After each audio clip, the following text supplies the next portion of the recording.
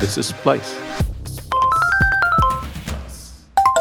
Morning, Aulia. Hi, Alan. Hey, I love that we didn't have to give you any instructions on how to get started here. You've been uh, hanging out with us from day one, man. yeah, it's been pretty good. Missed quite a few though, but caught them on the recording. Very, very kind. Thank you. All right. Welcome to Splice Lo-Fi number 26. It's Friday. It's the 22nd of October. It's maybe still, even still 2021. So Lo-Fi is a thing we do every Friday morning because we want to feature people in the media ecosystem that we're fanboys for. And it also gives us a way to check in on what this lovely community is up to. This thing is recorded live. Once we're done, it goes out just as it is, with very slight edits, with all the filler ums and ahs as a podcast episode. You're going to find Splice Lo-Fi in your podcast app. So if you like this, please make sure you subscribe. If you're jumping in on this Telegram conversation live, you want to be taken off the record, let us know right after we're done. We'll edit you out. And hey, it's a conversation, so jump in with questions. Pop your question into the Splice Telegram group, and we'll ask it for you. Or unmute yourself and speak, or forever hold your peace. So today we're finally saying a proper hello to our friend Aulia Masna, who's been hanging around this audio room since we got started. I love the fact that you show up almost every Friday, man. Thank you for being here. Hey, so Aulia, corporate chief editor at Asumsi in Indonesia. What does it actually mean? I think the word corporate kind of threw me off. I know. It's not something you see in front of the word. Yeah, it does. It throws me off too. But I mean, title's a title, right? That doesn't really, doesn't really matter. But essentially, my function is to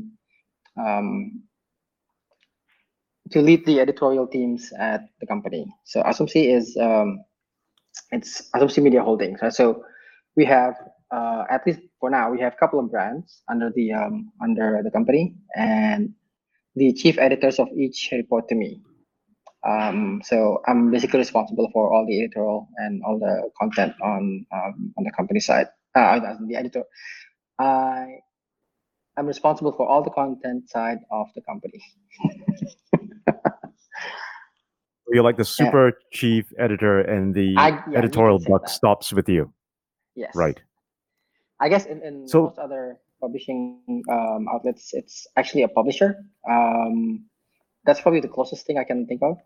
But my role kind of it's kind of mixed in with the chiefs as well. Sometimes I would step in and get involved on the day-to-day. You're comparing this with a publisher role, which suggests to me that you have some P&L responsibilities. Is that correct? Sort of. The thing is, right now, it's all the financial stuff is being handled by our business team. I don't have a lot of insight into that. I mean, I should, but right now, that's still being handled pretty much primarily by the business team. I have some input into it, and I have some responsibility over certain parts of revenue and how we spend, how we do our expenses, but not a lot of. It's not one of the primary functions of my role here. So, like I said, it's probably closest to a publisher, but not quite. Cool. Let's go back to what Asumsi is and what you guys do. Right. For those of us who aren't too familiar with Asumsi. What does it do? What's the mission? The company started out as a YouTube channel back in 2017. Yeah. So I started off with that. It was primarily to bring politics into the to give a useful angle to politics, and we would introduce politics, or we would expose politics to the younger generation, right? Give them a bit of a flair, show them what it's like on and what's going on in the government, and why people should care about it. So that's the YouTube channel is still around. In fact, it's actually one of the bulk of our audience is on YouTube, but that function about politics has kind of shifted to the website, and the YouTube is now primarily concerned with exposing the certain areas, certain urban areas. So on YouTube now, we have a couple of flagship shows. One is called District, which is the urban highlights. So we would send our video team to different parts of the country and bring it up, talk about it, and often it's areas that people have knowledge about that they're familiar, not necessarily familiar with, but they've heard about, or or or there's the public interest in it, and we would highlight specific characteristics of that region. For example, there's an area in the province of Banten where there's a group of people that's deliberately avoiding themselves from technology, from urban sprawl. They live in the woods. They live very traditionally with traditional tools. So we went there one time because the trigger was the president wore their traditional clothing to the basically our version of State of the Union last time, and somebody sort of made fun of it, and we thought it would be a good opportunity for us to actually highlight that specific area and what kind of people they are, why they dress that way, and why they live that way. So we sent our video team over there, and we get them to talk to us about what life is like in the community. Yeah, it's so they call it the Baduy community. There's a debate as to where the name came from because it's some say it's a take on the Bedouin term brought back by the Dutch, but I mean so brought here by the Dutch. But like I said, there's a bit of a debate there. But regardless, that's the common term for that community, and yeah, we highlighted that, and of course, being a current issue at the time, it caught quite a bit of caught quite a lot of traffic. So that's District, our flagship show about urban areas. The other one is Kerah Biru, which is literally blue collar. We highlight blue collar workers, whether they're baristas or taxi drivers, street vendor sellers, and people in the well, I guess you could say rather relatively low-paying jobs, and but crucial to the community. And a lot of people like to know would like to know what it's like to to be in that position. What the job entails, and how they think about it. Yeah. So it really is to basically exposing you know the everyday lives and giving spotlight to people who typically don't get them. So those are the main drivers of our show, of our YouTube channel. But we also have a few other recurring shows that we produce as the opportunity arises. And yeah, so that's the YouTube channel.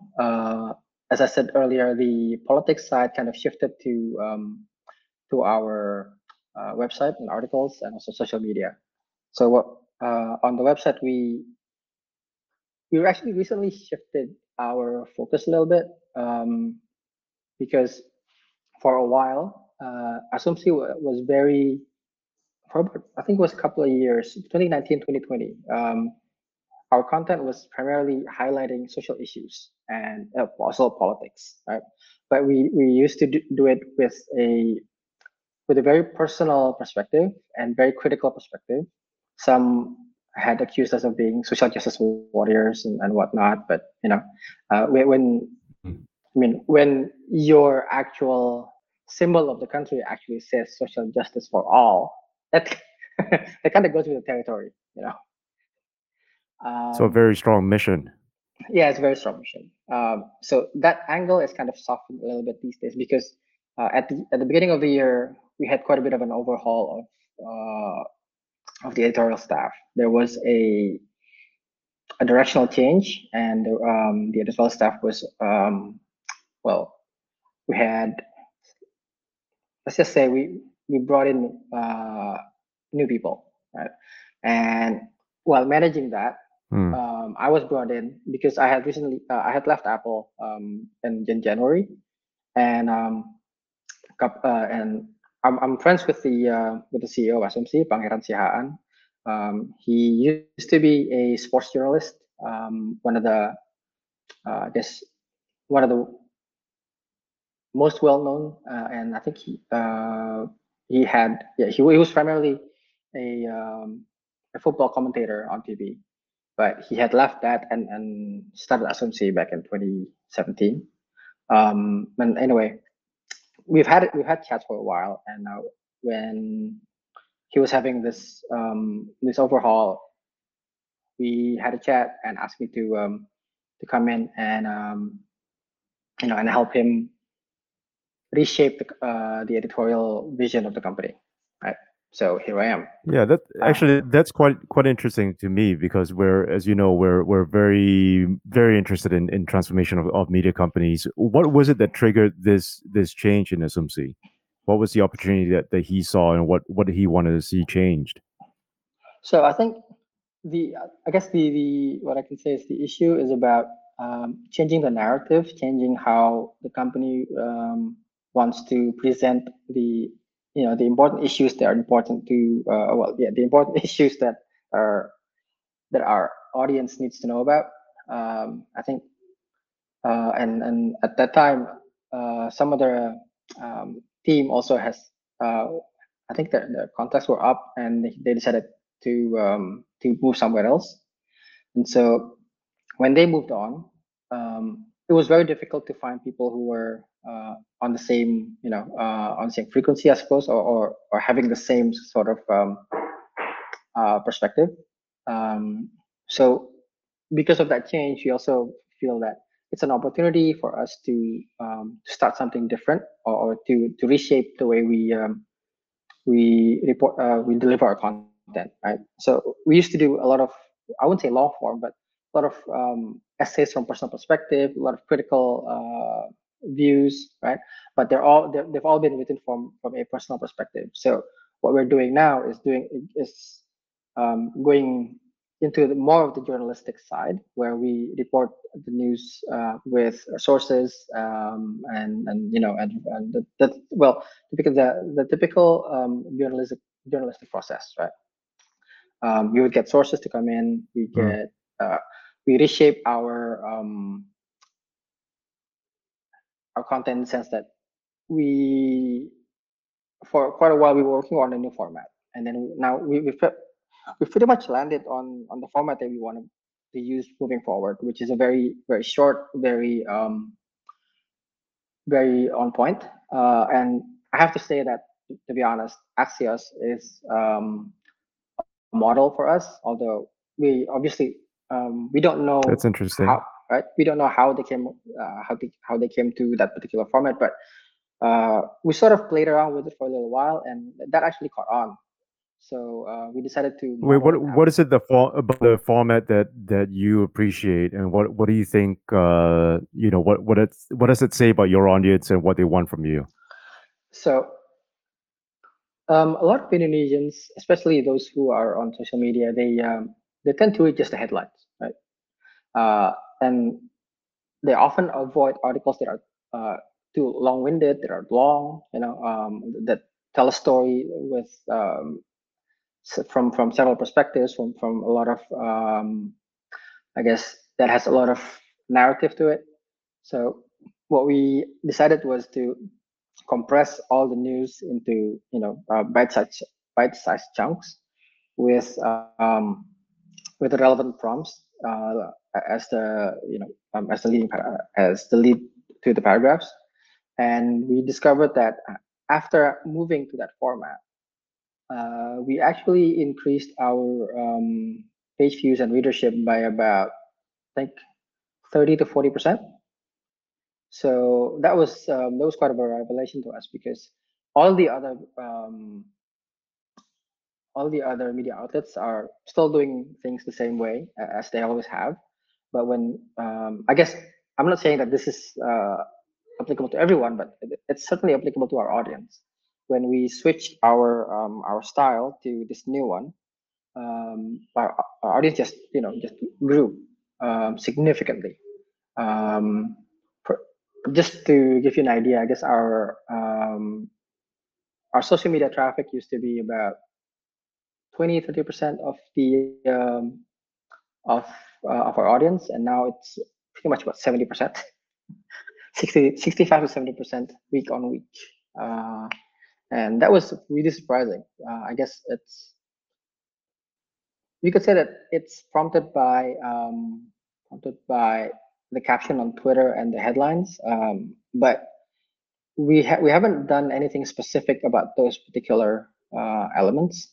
So we'd like to think that while while we do cover the issues that are close to people's interest, uh, the way we write, the way we write the stories, the articles, they connect really well with our audience, so that they tend to stick around. And also our time on page also went up from typically 3 minutes to more than 4.5 now. So I'm curious, Aulia, Yeah.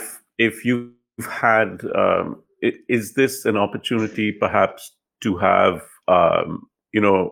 a real one-on-one or one-to-many sort of conversations with sections of your audience or your various audiences? Have you guys actually jumped in to sort of test assumptions or figure out like what more they want from you? What do you mean by a one-to-one? Oh, you mean actually talking to the audience and having User like an research, actual user, yeah, like a conversation with them? Not just at the just generally user research, Yeah, yeah, yeah. Asumsi, to your readers, To to your audience. viewers. Yeah, Yeah. not at the moment. We're still doing quite a bit of tweaking internally. So once that is all settled, then I think it will be a good opportunity to do that. But probably we might not be able to do that until early next year, actually. So because there's quite a lot of tweaking inside that's happening. And Right. yeah, And we just what's need to what's set aside time for it. absolutely what's and speaking of tweaking internally and stuff, what's coming up? I mean, you guys have a bunch of different products. Yeah. What do you have planned for the future? Right now, aside from the YouTube channel and the website, and also our social media channels, we have a podcast that's been running for about a couple of years or so now. Asumsi Bersuara, which is the voice of Asumsi. That's a weekly show where we talk about the issues that are the hot issues of the week. Um, right now, I think it's one of the outlets we have that we might want to tweak as well down the line, because we have a pretty good audience, but we recognize that people want to know a little more. So we have a few plans for that, but we haven't locked in anything at the moment. Another is I mentioned earlier that we have a couple of brands. So the other brand is called Regista, which is a football term of a essentially it's a playmaker who does things more elaborately and who plays deeper into the field, right? So we started Regista barely a couple of months ago. It's a sports channel, of course. It's primarily football related because our CEO is a football mad person. And He's this a is he's on YouTube? no. Well, Regista is primarily on social media, but there is a YouTube channel about that features a couple of hosts. One's a CEO and one is a certified coach for one of the well, he used to coach the Indonesian youth national team, I think. And they've been friends for quite a while, and they're both serious football fans. The Mangeran's a Manchester United fan, and the coach Justin is an Arsenal fan. Um, and so you can imagine what sort of banter they have. And this is not about this is not talking about football seriously. This is like lighthearted football talk where they just take swipes at each other, and just generally have a good time talking. Talking, and this is a fresh channel, and I think we've got quite a lot of interest as well. We have quite a big audience already after only about 3 episodes. So that channel is growing quite nicely. Yes, so the coverage for that is 80% football and 20% everything else. Right now, the focus are on football, Formula One, and NFL. Um, with basketball also coming up because the season just started. And then we also have another plan for a lifestyle channel, as announced in our funding press release several weeks ago. But yeah, we're still working on the lifestyle channel. But right now, registers growing quite nicely, and we're tweaking a lot on Asumsi. So is all of this to just capture more impressions? Is there a bigger plan to this, or is this all about getting more ad impressions in there? None, no. Well, I wouldn't say so. So what one other product that I hadn't mentioned was we have a live stream product that's set to launch mid next year if everything goes well. I can't say exactly what are the details at the moment, but a lot of this is leading up to that, and also with Asumsi itself, the goal is still to bring politics and to get the younger generation of Indonesians to be more aware of what's going on, to understand why the government makes certain decisions, and which ones um, are critical, which ones we should criticize, and and essentially trying to keep the government honest, and because a lot of the news and a lot of the things that are being put out there by a lot of people, and I don't just mean the media. I'm talking about the media, social media, individuals. There's a lot of people who are, I wouldn't say, how do I say this? Kind of they pulling a wool over our eyes, so to speak. So we'd like to go behind it, and we have to uncover that that veil and see what is really going on. So the goal is to get even eventually to get even deeper into the government coverage, what's going on in the parliament and all that, and present that to our younger audience in a way that relates a lot better to them, and how they understand how everything works. Sounds like a lot of different products and a lot of different audiences. I'm just fascinated as to how these intersect. I'm fascinated also about how much the Indonesia, how many are in Indonesia, of course, but how many are diaspora. And you're mentioning stuff like NFL, which I didn't realize that. And by NFL, you mean the American National Football League, right? And so you have a large amount of fans inside Indonesia, have formed into tribes and fans. Those are interesting audiences, man. It's not large, right? There is it's actually quite niche, but it's growing, and they're quite vocal about their love of American football. Personally, I can't I can't watch 3.5 hours of football, just like how I can't watch like 6 hours of cricket. Or golf. Right, exactly. But there's a lot to be. I find that there's a lot to find out here about diaspora audiences. People who want to be parts of different Indonesian communities, but around the world. I'd be fascinated to know more about that. Something could be something that we could get into. Yeah, I mean the interest. I mean, just on NFL, the interest there is helped by. So there's we have this the facility by the U.S. Embassy called Ad America. It's at one of the more high-end malls in Jakarta. They tend to no, every year they would hold Super Bowl, what do you call it? Super Bowl sessions, right? So whenever it happens, they would invite everyone to go in and watch it all together. This is well before the pandemic, of course, and that actually helped raise a lot of interest over the past 10 years. And so the awareness and interest on American football is like it's quite a growing niche in the country. I guess I would say probably not as big as rugby yet because we do have rugby sevens team, which is to be honest kind of sad. The team's pretty it's a it's pretty low on the performance rank. But with NFL, it's a lot of consumer interest, a lot of merchandising opportunities, and there's a lot of people wanting to know what it's all about and how to get deeper into it.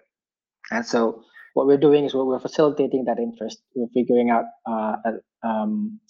how much more can we take this, because obviously there's not a lot of people who can actually play it properly. The fields are just not readily available.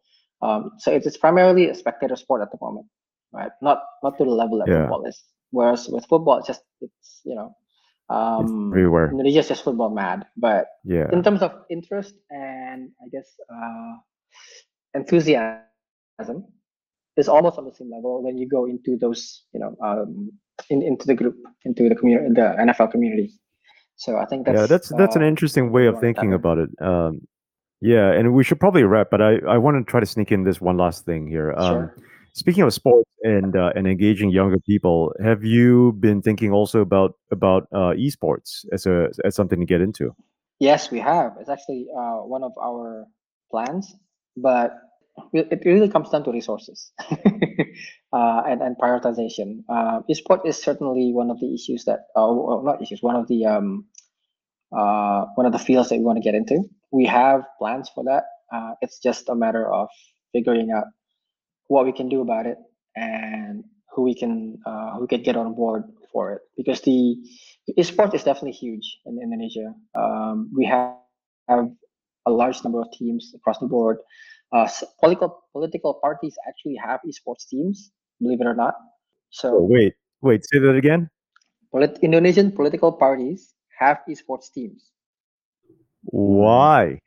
Talk us through that. This is absolutely We're going fascinating. over time for you. Exactly. Yeah. So this actually caught me by surprise a few years ago, and this has been going on for a few years, right? So the way we saw it is that uh, the political parties feel like I think they felt that they were losing touch with the younger voters and with the younger generation, the pre-voting age audience as well. So to get to that audience, to to reach them, they would create they created their own esports teams, fund them, and try to get them to international tournaments, carrying the name of the party, representing the party as well. And by doing that, they would they figured that they would be able to reach these younger audience, get them to relate to the party, understand who the athletes, if not have them align with the party politically, at least get them to know who these people are, what and what they Oh, stand interesting. for, right? So and also because esports is a it's a pretty good business, and there's that element of of finance as well into that interest. And So are that these is why. the large parties or the smaller ones that are looking for attention? Um, these are interesting enough, the larger and mid-sized parties. Amazing. That's worth a Yeah. whole podcast in itself one day. Yeah, I think it's something that we probably should go into even deeper because there's yeah, I don't know how far along they are or how big their teams are, but I know that they're there. They often promote them on their social media, then often in local tournaments they would they'd be there with their banners and everything. So I think Yeah, that's a very culture interesting doing it, then thing. you should probably be thinking about that too, I guess. That's always a good. That a good principle, huh? Yeah. That is really fascinating. Wow. All right. Well, let's close this off on that really exciting note. I think this is something that we should definitely be paying attention to. It's the first time I've heard of it. I can see that Rashad's equally shocked. And this is, I think, an amazing story in itself. One day, I hope you guys get the time to work on it. Yeah, and once we do, I'd love to talk about it. That is a fascinating, I don't know, that's a fascinating media audience for sure. And I'd love to talk more. Hey, we should wrap. Thank you so much, Aulia. This has been wonderful. Thanks for joining us today on Splice Lo-Fi. And thanks for turning up, man. So yes, this is something we do every Friday morning. So if there's someone you'd like to hear on Lo-Fi, like Aulia, please let us know. If you're enjoying this in your podcast app, hit that subscribe button. You'll find more about Splice on splicemedia.com. We're going to catch you next week, which bizarrely is still going to be October 2021, 11 a.m. no. Singapore time. Have a good weekend, guys.